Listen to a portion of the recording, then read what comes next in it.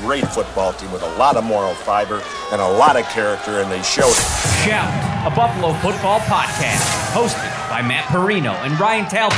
No place else you'd rather be than right here, right now. When it's too tough for them, it's just right. Presented by Syracuse.com and NYUp.com. The Bills make me wanna.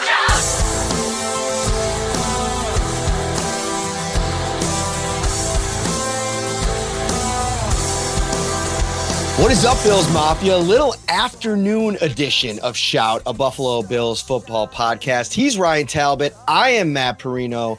We had to get you a little something. Whet the appetite for Friday night's big show live at Wingnuts, June 23rd, 8 p.m. Get there a little early. We'll be kind of hanging out, talking Bills, eating wings, drinking beers. It is a great time. If you follow either Ryan or I on any social media platform, you've seen the advertisements for the event. 700 Military Road in North Buffalo, Wingnuts inside Froth Brewing Company. Ryan, it is going to be an absolute blast. I cannot wait. The patio's open. It is going to be a beautiful night. Yeah, always great time at Wingnuts. Now that the weather's changing, though, the patio, you get the garage door, so to speak, opening up. So, you know, we're usually packed at these events, Matt, shoulder to shoulder, large crowds. It's going to be nice and cool in there now because of the way they can open things up. I cannot wait for Friday night.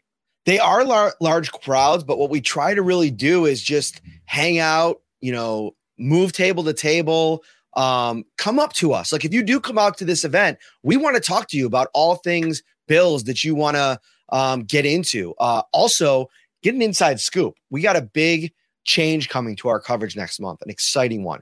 We'll give you the inside scoop if you come out to Wingnuts. We'll talk it over, get your thoughts, maybe get your input on how you want this thing to roll out. It's going to be super exciting. I kind of teased this last week in our episode that I wanted to get into a Kaiir Elam topic.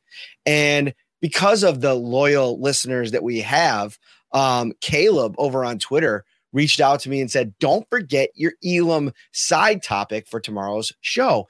And let me just say, it's going to be pretty much our whole show, because what I want to talk about are what we think are the top position battles that are going to be waged next month, starting in training camp. And I think where I want to start is that cornerback 2 battle opposite Tre'Davious White. And it's so interesting because I had this idea last week as I was watching minicamp, and then I went on Sal Capaccio's podcast with John Scott last week, and he asked me, like, what is my big takeaway from minicamp outside of the Stephon Diggs stuff? And the only thing that came to mind was, I really wish, personally, this is my opinion, the Bills wouldn't have re-signed Dane Jackson.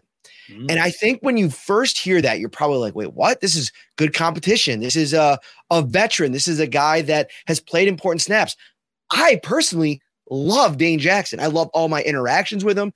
I think he's a really good player. Like if you have to get him into the lineup, I think he's a reliable player. But what I think it's done is it's allowed the Bills to kind of coordinate this battle. And they were going to coordinate it anyway. I mean, as Brandon Beane said, you always want guys to earn their reps, earn their job.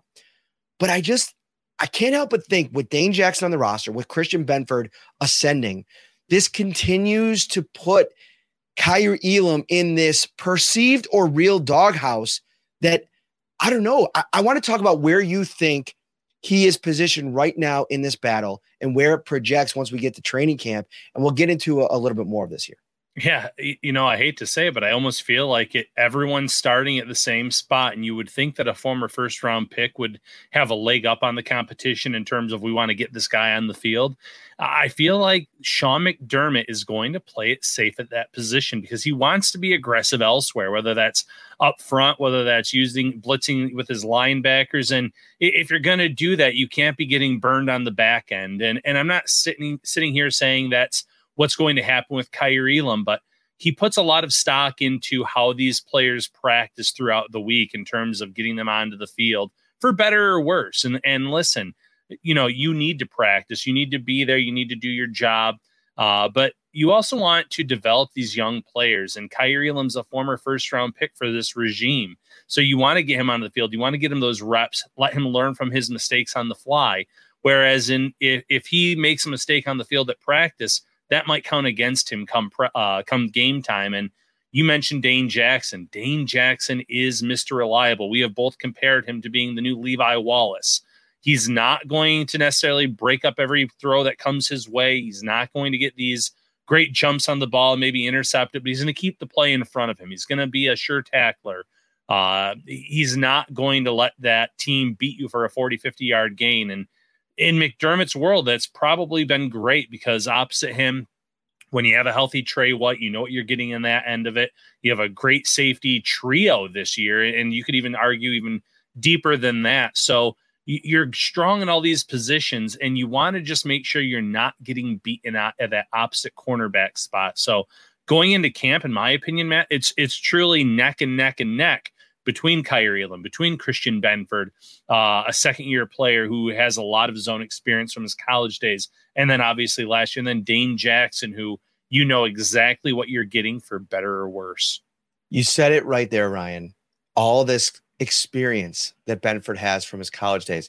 How's Kaiir Elam going to get this experience if he's not on the field?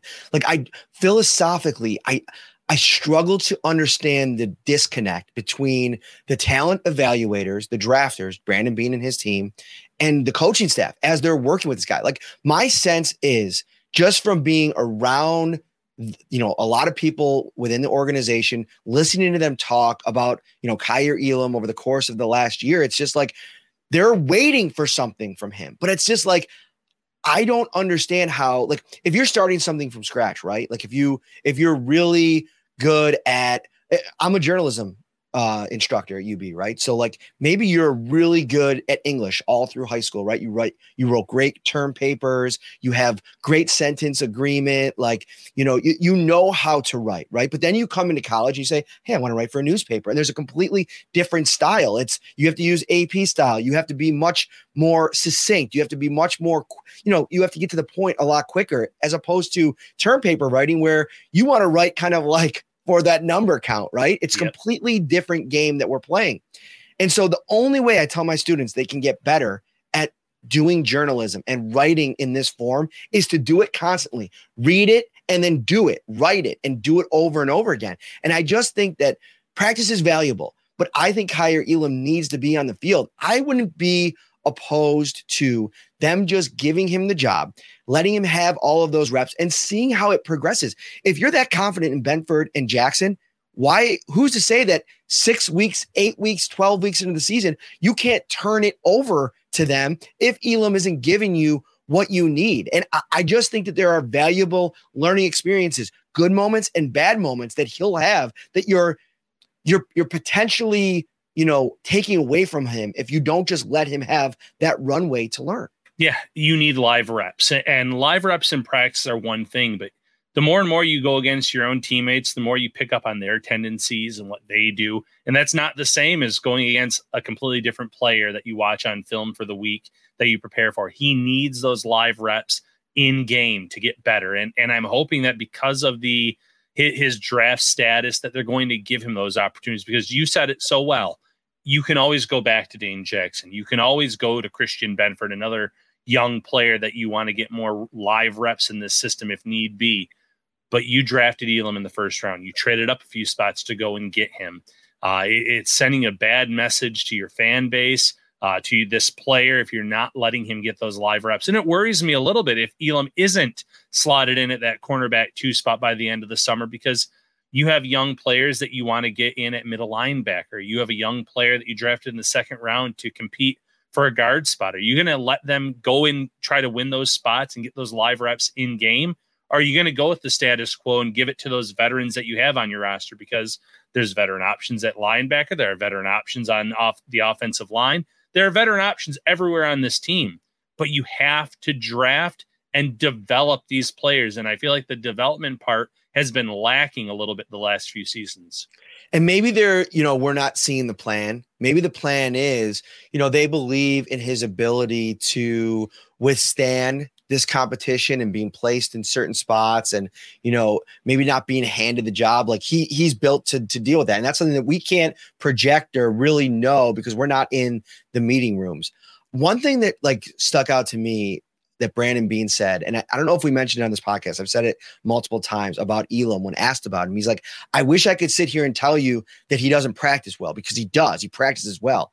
And it's like, and I'm paraphrasing there, obviously, but it's almost like, why do you wish you could say something like, there obviously are problems around how you either view him as an organization at this point, or with how, the lack of, meeting of the vision for the player when you drafted him versus how you were going to deploy him and implement him as a player on the other side. And I get liking guys. And listen, I talked about this on Gene and Mike's show on Tuesday about the kind of players that Sean McDermott traditionally likes. I mean, go back to Josh Norman, right? Like this, I can't remember if he was either a late round pick or an UDFA, ends up coming on and becoming this superstar quality player who impacts games in so many ways from the psychology perspective, not just as a player, but like he was this like generational player in terms of how he came up. And I wonder if Sean McDermott just doesn't like fall into this trap of looking for those scrappy guys because it worked this one time. Yeah, that might be the case. And listen, last year, I kind of understood why the Bills hesitated to get Elam onto the field. You had Trey White coming off of an injury where he wasn't ready to go at the start of the season. So you had Dane Jackson slotted into one spot, Mr. Reliable, you knew you were going to get. So the other spot, though, you wanted to get someone that at least had some background in your zone defense and your scheme. And yes, it was a rookie in Christian Benford who got a lot of live reps there, but because he had so much practice there, he probably picked up the defense that much faster than Elam did. And Elam had some struggles that he's alluded to, the coaching staff's alluded to in terms of transitioning over to this defense. But now in year 2, Elam needs to get out there on the field over Christian Benford, over Dane Jackson, because Trey White, this is a year and a half later after he's been back. He came back on Thanksgiving 1 year ago. You're expecting him to return to form. You have the safeties back there. You have all the pieces minus Tremaine Edmonds in front of him. So, you're bringing back pretty much the band's back together, so to speak. Now is the perfect time to get Kaiir Elam out there, to get those live reps, to let him use his athleticism, to let him learn from his mistakes. And if the Bills don't do that at the start of the season, I think they're making a big mistake. Yeah, and we got a comment over here on YouTube. Tony's Arc, if it wasn't for how the Bills handled him during the offseason, I feel like most of us would think of him differently. I don't think he was bad at all during the actual season, to be honest. I agree. And maybe there wasn't maybe he didn't have this excellent rookie season with all these interceptions and just knowing the scheme and doing all the things that the coaches wanted him to do. I get all of that. Like, there's a learning curve for a guy that's being asked to play a completely different style of football. But if you're talking about a competitive perspective, like the Bills just put out a video. I watched it this morning. I got a ding on my YouTube, so I checked it out. It was of Terrence Gray on the scouting trail, like looking at players at pro days and then at the combine. And it had a clip in there of like Brandon Beane and I think it was Brian Gain and Gray watching Dorian Williams run the 40, ran the 4.54.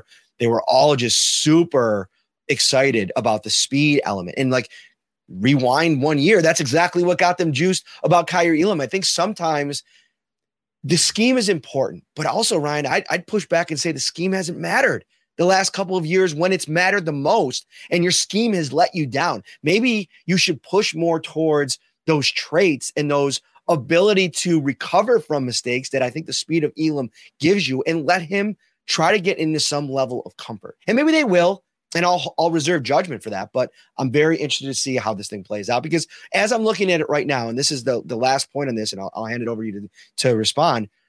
If I was projecting based on just what my read is on the situation and, hearing from people talk about him the last couple of weeks, Elam, that is, I got it like Jackson and Benford is 1A, 1B in terms of the battle, and maybe a 1C in Elam, but definitively behind both of those guys going into summer. That's crazy. I can't believe I'm saying that.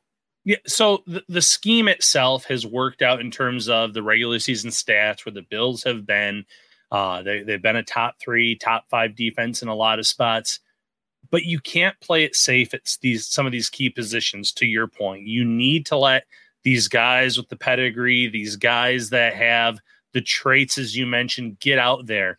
to be those game changers for you, because as good as a scheme can be for you, you need those difference makers. It's why they went out and they signed a Von Miller last year. The scheme can be sound up front. You can do certain things well, but there are still going to be holes in your play from a pass rush perspective. So insert Von Miller. The scheme was fine in terms of overall statistics for this defense the past few seasons, but they were getting beat up in the run game at times. Enter DeQuan Jones, enter Poona Ford this year. You bring these guys in to be problem solvers. They need a problem solver opposite Trey White at corner. I think that can be Kaiir Elam, but they need to let him grow into that job on the job, out there week in, week out, getting the majority of the reps. Ryan's going to get the majority of the reps with beer in hand and wing in other hand on Friday night at Wingnut, 700 Military Road. If you're just joining us now, thank you for hanging out with us late on a Wednesday afternoon. Both of us had commitments later tonight, so we want to get in this Wednesday staple show. We're talking about, some of the position battles that are looming. And there's not a ton, Ryan. Like if you look at like the starter spots, right?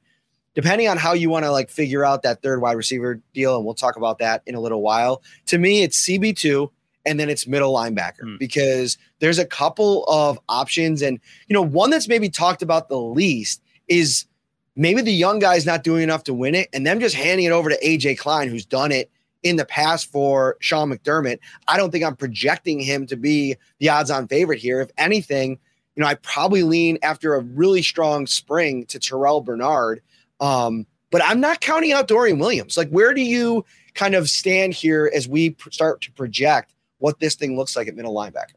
Yeah, it's unpredictable right now. And that's going to be the beauty of training camp. And I recently did a spot with WGR, and that was one of the main talking points is if you were put on the spot right now, who do you think is going to be the week one starter out there? And I didn't go the AJ Klein route, which I think that's a very safe option. But I went with a semi-safe option with Tyrell Dodson.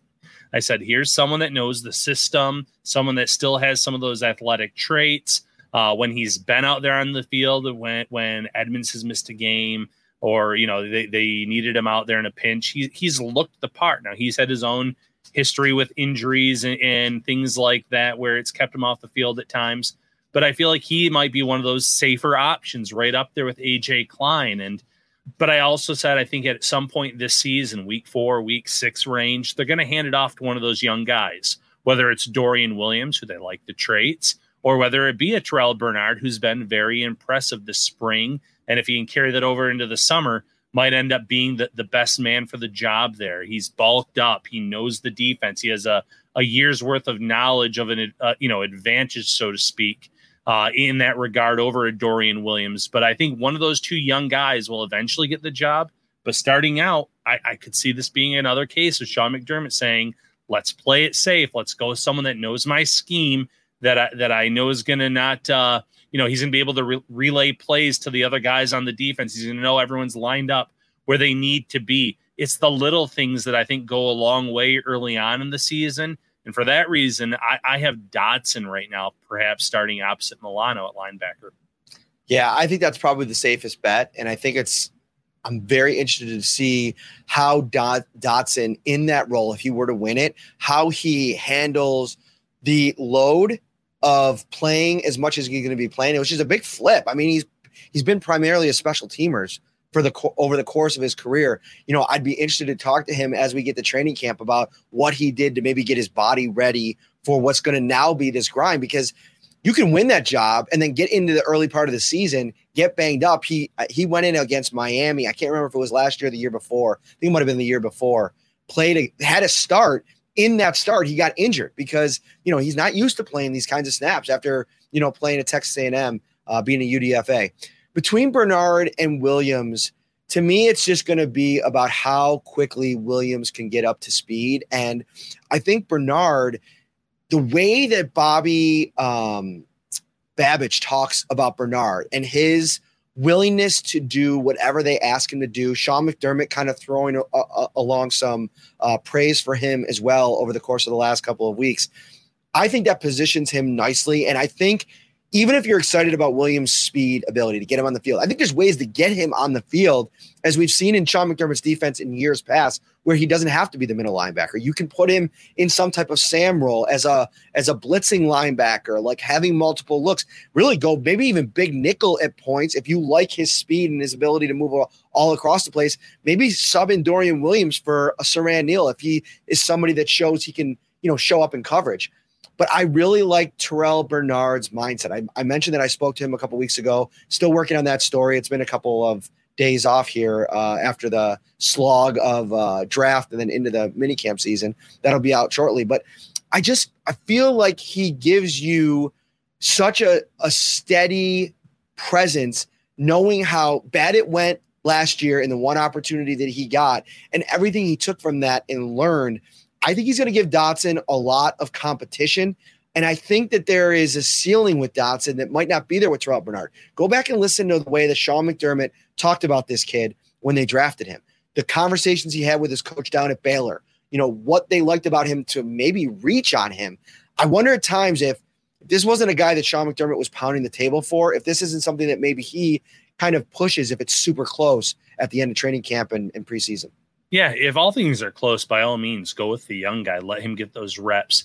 And this was a player that was here pre-Sean McDermott by a year. But, sometimes those special teams to defensive switches work. Lorenzo Alexander, for instance, he comes in. He was a special teams guy for a lot of his career, was a Pro Bowler in that regard, comes to Buffalo. First season, he just lights up the defensive stat sheet, leads the team in sacks, and he was like a very solid linebacker for him, for Sean McDermott when he came in 2017 for a few years. So every now and then you do get players like that. Tyrell Dodson, I'm not saying he's going to, be a 12-sack guy for this team. That'd be crazy. But every now and then you do get those players that can transition from special teams to being a solid defensive contributor.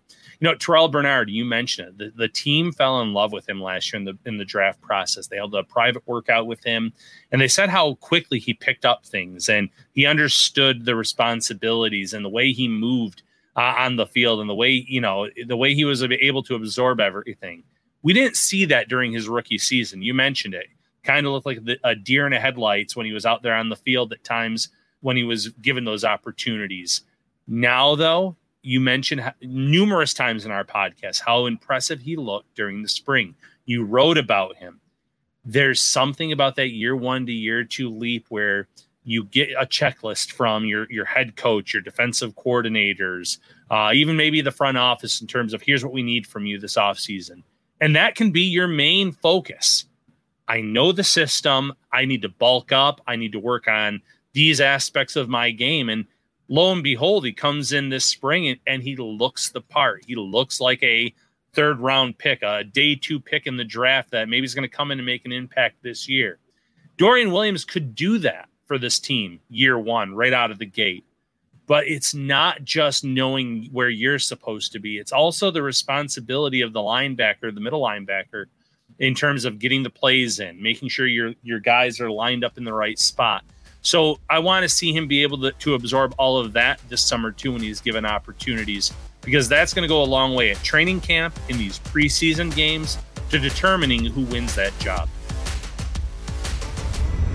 Shout, a Buffalo football podcast, hosted by Matt Perino and Ryan Talbot. What's up, everybody? Matt Perino here, one half of the Shout Buffalo Bills football podcast, here today to talk to you about Prize Picks, America's #1 fantasy sports app with more than 5 million members. It is the most fun and exciting way to get in on the action while you watch your favorite sports and players. You just pick more or less on 2 or more player stats for a shot to win up to 100 times your cash. Testing your skills on Prize Picks this playoff basketball season is the most simple way to get in on the action. You just select 2 or more players, pick more or less on their projected stats, and submit your lineup. Quick withdrawals, easy gameplay, and an enormous selection of players and stat types are what makes Prize Picks the #1 fantasy sports app. Download the app today and use code SHOUT, SHOUT, for a first deposit match up to $100. Again, download the app today and use code SHOUT, SHOUT, for a first deposit match up to $100. Pick more, Pick less. It's that easy. You know, it's funny. I'm sitting here thinking back on the Elam conversation a little bit, and it kind of leads me into an interesting transition for my final position battle. We have two different ones that we're going to talk about here really quick. Spencer Brown is such an interesting comparison to Kaiir Elam, isn't he? If you sit back and think about it, guy is a third-round draft pick, obviously traits off the charts. Like, I mean, the RAS score, his potential flashes that he's shown his first 2 years. What do the Bills do this offseason, Ryan? They don't bring in any competition for Spencer Brown. He is, at this point, locked in at right tackle. I know that Brandon Shell's there. I know that David Questenberry is back. I know that Tommy Doyle, I guess, is in the mix as well. This is Spencer Brown's job, man. Like, I don't see a scenario where he doesn't win it. And it's why it's not my third position battle. My third position battle is actually right guard. But before we get to it, like, this team throws curveballs at you with the way that they treat different situations. It's like Spencer Brown, come hell or high water, no matter what the situation, they are riding with him. They are giving him the opportunities. It's the complete opposite for Kaiir Elam. And it's an interesting juxtaposition. And I know it's, they play on different side of the ball. They play different positions. But I think Kaiir Elam would benefit from the same approach they're taking with Brown. And I think he's earned more. Yeah, I agree with that. And listen, when it comes to Spencer Brown, this could be something where if he flops, they could turn it over to a Brandon Shell at some point. But I agree. They brought Shell in so late during the offseason that I think they view him as a swing tackle, someone that if he has to start, they're comfortable with that, especially on the right-hand side. But it's interesting because all offseason we heard, especially from Brandon Beane, he went to bat numerous times for Spencer Brown. Hey, this is a guy that didn't get to play his senior season. His team, he could have transferred elsewhere, but he wanted to, remain part of that team. He did training, all that offseason. Last year, he dealt with this back injury. He missed all of the spring and a lot of the summer, and we had to kind of get him up to speed. These were things that Brandon Beane was saying. And at one point before the draft and before free agency, you're sitting there saying, okay, is this him trying to get other teams off the scent of the Bills might be interested in upgrading at right tackle during free agency if the right guy comes along, or during the draft early on? They had opportunities in both areas, and they did not address it. So everything that Brandon Beane was saying about Spencer Brown, he truly believes, in my eyes at this point. And, now it's up to Spencer Brown to come out there and prove him right, prove that I'm healthy, prove that I'm going to take a big leap in play from year 2 to year 3. He had moments as a rookie. I didn't feel he had as many moments last year. I need to see that this year with a lot more consistency because, protecting Josh Allen has to be your number one key overall for this team to be able to get to the Super Bowl this year, to win the Super Bowl this year. And going into training camp, if I'm asked who the weak link is on that line, it's Spencer Brown. Yeah, I'm looking. I saw a comment in here that Brandon Shell is better than Spencer Brown. I think you're really picking at the bottom of the barrel based on both these guys and what they put on tape in the NFL. I just quickly looked up their PFF grades, and actually, they're from a pass blocking perspective. Brandon Shell was a bit better. Or overall perspective, Brandon Shell was a little bit better. Pass blocking, Ryan, they were both graded out. Both of them had more than 760 snaps. Brown had 982. 51.7 grade for Brandon Shell, 51.6 grade for Spencer Brown. So they're equally bad. 109 and 110 ranked tackles in professional football last year. Shell gave up 40 pressures. Spencer Brown gave up fifth worst, 50 pressures, according to PFF last season. It was not good a second year for Spencer Brown. And I think that they know that. But I think that there's also, because of the upside, I really like the approach they're taking with him. Like, not going out and bringing in significant competition potentially muddies the water. That competition has to come in and outslot the guy and be the answer there. Otherwise, you're in this like murky, muddy water that I don't think you want to be in, which I think you're in at CB2. Yeah, upside and age matter at this position, and Shell's over 30. Shell can come in, like I said, in a pinch. If there's an injury, you're going to feel comfortable with him. But you don't want to defer the job to him, considering things are pretty equal in terms of their pass block rating. And that's the most important area, in my opinion, when it comes to this team. And this is a pass-first team. I think they'll run the ball a little bit more this year. They invested in the running game. They invested in the O-line, which we'll talk about here in a minute. But you're still going to be throwing it a lot with Josh Allen. And with all things considered equal between Shell and Brown based on their play last year, you go with the young guy. You let him go out there and try to prove that he is the man for the job. And that starts, obviously, here at St. John Fisher College in the very near future. Somebody said here that Kaiir Elam can't play in this scheme. And I think it's so interesting that people go to that like black and white view of these kinds of things in football. Like Tre'Davious White was primarily a press man corner at LSU. Listen to this from his scouting report. Full-time starter, one of the premier mirror and match cornerbacks in the game, has the feet, athleticism, and instincts for prolonged coverage responsibilities, and his twitch will always have him near the throw. Best suited for all forms of man coverage. Tre'Davious White, who's been one of the elite premier off corners in the NFL since getting drafted by the Bills. It's not a plug and play league. You have to learn. You have to fail. Like now, Tre'Davious White came in and he picked it up pretty quickly. He was pretty good from the beginning. In 17, he didn't have the kind of struggles with it that I think Elam has shown. But not everybody's going to get it right away. Sometimes you need time on task. And Sean McDermott has mentioned it a million times. It's all about repetitions at a spot. And I get getting the practice reps, but some people need the live reps too. Yeah. And the Bills wouldn't go out and draft a guy if they felt like they couldn't get him to fit into said scheme. That would be a waste of a first round pick. You don't want to go out there and only address players that fit your scheme. In certain years, yes, there are first round pedigree players that are a better fit for you. And if all things are considered equal in terms of their upside, but one is more zone heavy than man heavy in your zone team, yeah, you're probably going to go that route. And I still believe McDuffie might have been their target, and then the Chiefs leapfrogged them and took him. There's been articles that have speculated that as well. So we don't know, and we won't know. But they liked Elam enough to trade up for him after that took place and to bring him in. And they felt that the athleticism was there, the traits were there. You just gave a great example with Trey White in terms of not all of these guys that they've drafted have been perfect scheme fits for this team, and yet they can adapt.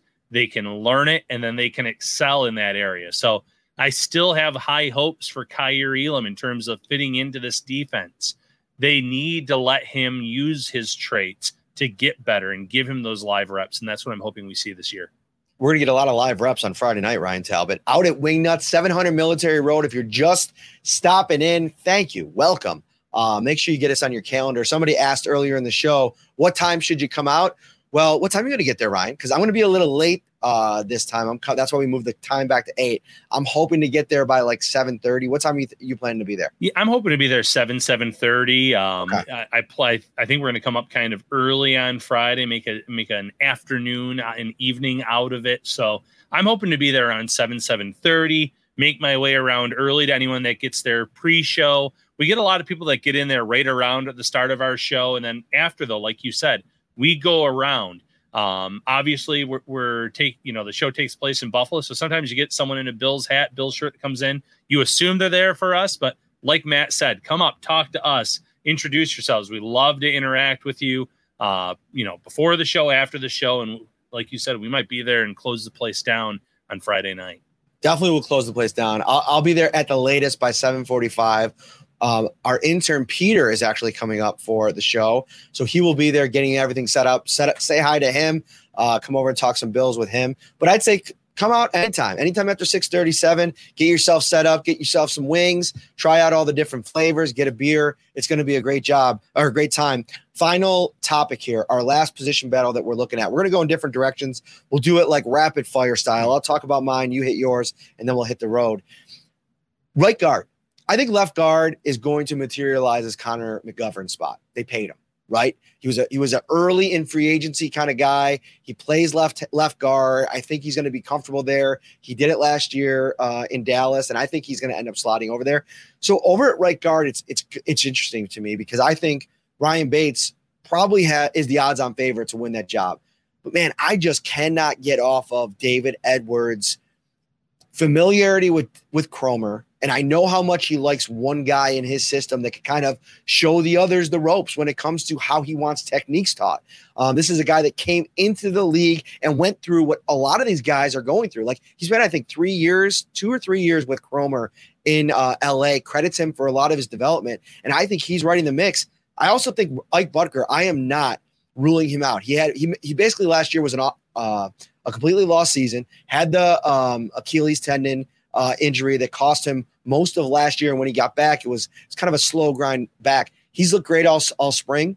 I expect him to get back into that situation, get competitive. That's what he's done since the Bills signed him as a UDFA all those years ago out of Iowa. So I'm really looking forward to that right guard competition because I think it's an important spot, and it'll tell us a lot about how they want to utilize Ryan Bates. I mean, elbow surgery, ankle surgery for Mitch Morse coming into, I believe it's his 9th or 10th NFL season. He's not getting any younger. And I think if you go a different direction than Bates at right guard, you could have Rick Bates there in case something goes down with Mitch Morse. Yeah, and just really quickly touching upon that before I go into mine, you still have Torrance as well, a second-round pick that you have in the guard mix, overall guard mix. It's a good problem to have so much competition. I've mentioned this before. I almost wonder if Ryan Bates' versatility is going to be a nail in his coffin, so to speak, because you just mentioned Mitch Morse. I think there are 4 spots on this line, minus left tackle, that you could sit there and say, man, I'd feel good about Ryan Bates if he had to come in a pinch and play left guard, center, right guard, even right tackle. He's such a good player across the board that the Bills might sit there and say, at the end of the day, with injuries taking place, maybe this guy should be on the bench for us because we can get him in there in these different spots if something happened to Mitch Morse, if something happened with McGovern, maybe whether it's play, whether it's injury, etc. So it's going to be one of the more interesting battles to watch, not just right guard overall in my eyes, guard spots in general. So many good players. And again, great problem to have if you're the Bills. Go ahead. Let me get one more thing on this, and then we'll move on to yours. I didn't mention Torrance, maybe subconsciously thinking of Kaiir Elam and maybe them talking so much about him needing to work on his technique, like getting a chance to talk to Mitch Morse about him last week. He mentioned how much work he's doing, and he's a sponge, but there is work to be done with the way that they ask their guards, their tackles to play football. It might be a little bit too large of a learning curve for Torrance to be ready to win that job right out of training camp. And they don't have time to wait for a rookie at that spot. I mean, they need their most dependable players at those 5 spots. I think it's almost different than cornerback in the sense that you need guys that you can rely upon because of what it means for the most important guy on the field for the Bills. That's Josh Allen. But I do think that if Torrance does find his way on the other end of that learning curve, I think it could get real interesting there. I'd be interested to see if after he played so much left guard in college, if they try him at right guard just because maybe they like McGovern at left. Maybe they move McGovern over to right. I don't know how that ends up ultimately working out, and I can't tell you where they all played over the last couple of weeks. But I agree with your point. I think that it's going to be very interesting to watch how those positions are set up throughout training camp. Yeah, and lastly on Torrance, I don't know if the Bills would do it. I don't know if it'd be smart. When you're in those 3rd and inches, 4th and inches scenarios where you almost feel like it's going to be Josh Allen time, would you put him in there because he is a mauler? He's supposed to be stronger in the run game. Yes, it might lead to more predictable calls or defenses thinking what they're going to do, but then even the Bills could feed off of that. Something to get him some of those live reps that we're saying Kaiir Elam needs. It's going to be so interesting to watch and see how they handle him this year. For me, for my other position battle, it's a little more generic. I want to know who steps up at receiver other than Stephon Diggs and Gabe Davis. And this is not a Dalton Kincaid, Dawson Knox conversation. I expect them to be heavily involved in this offense. I want to know who steps up, though, in that wide receiver 3 role.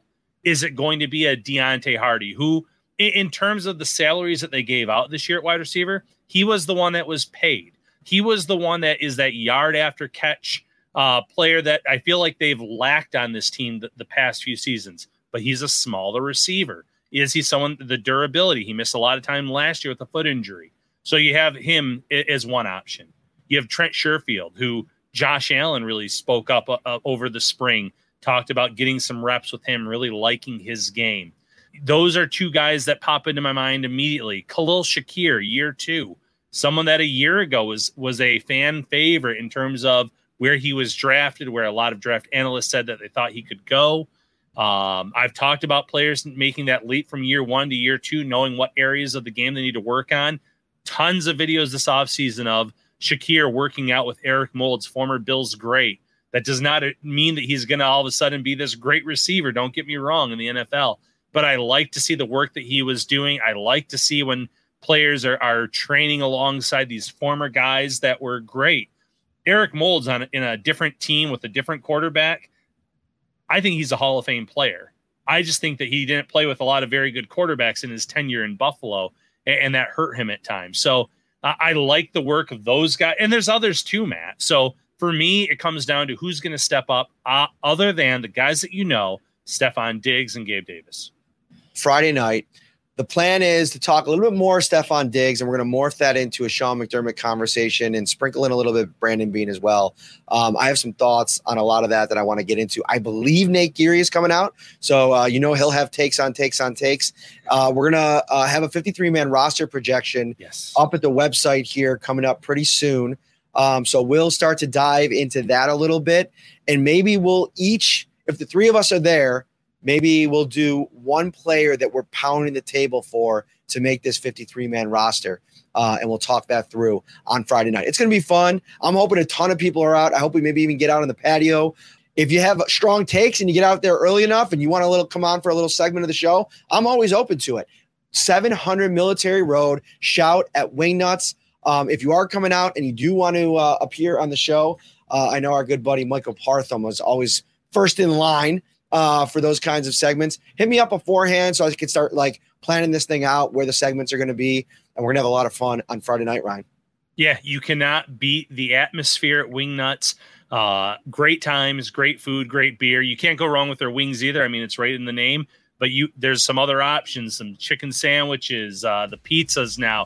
You name it, they're getting pretty deep in terms of their depth chart when it comes to the food options at Wingnuts. Join us there Friday night, 8 p.m. We'll see you then, everybody. He's Ryan, I'm Matt. Have a great Wednesday. Shout, a Buffalo football podcast, hosted by Matt Perino and Ryan Talbot.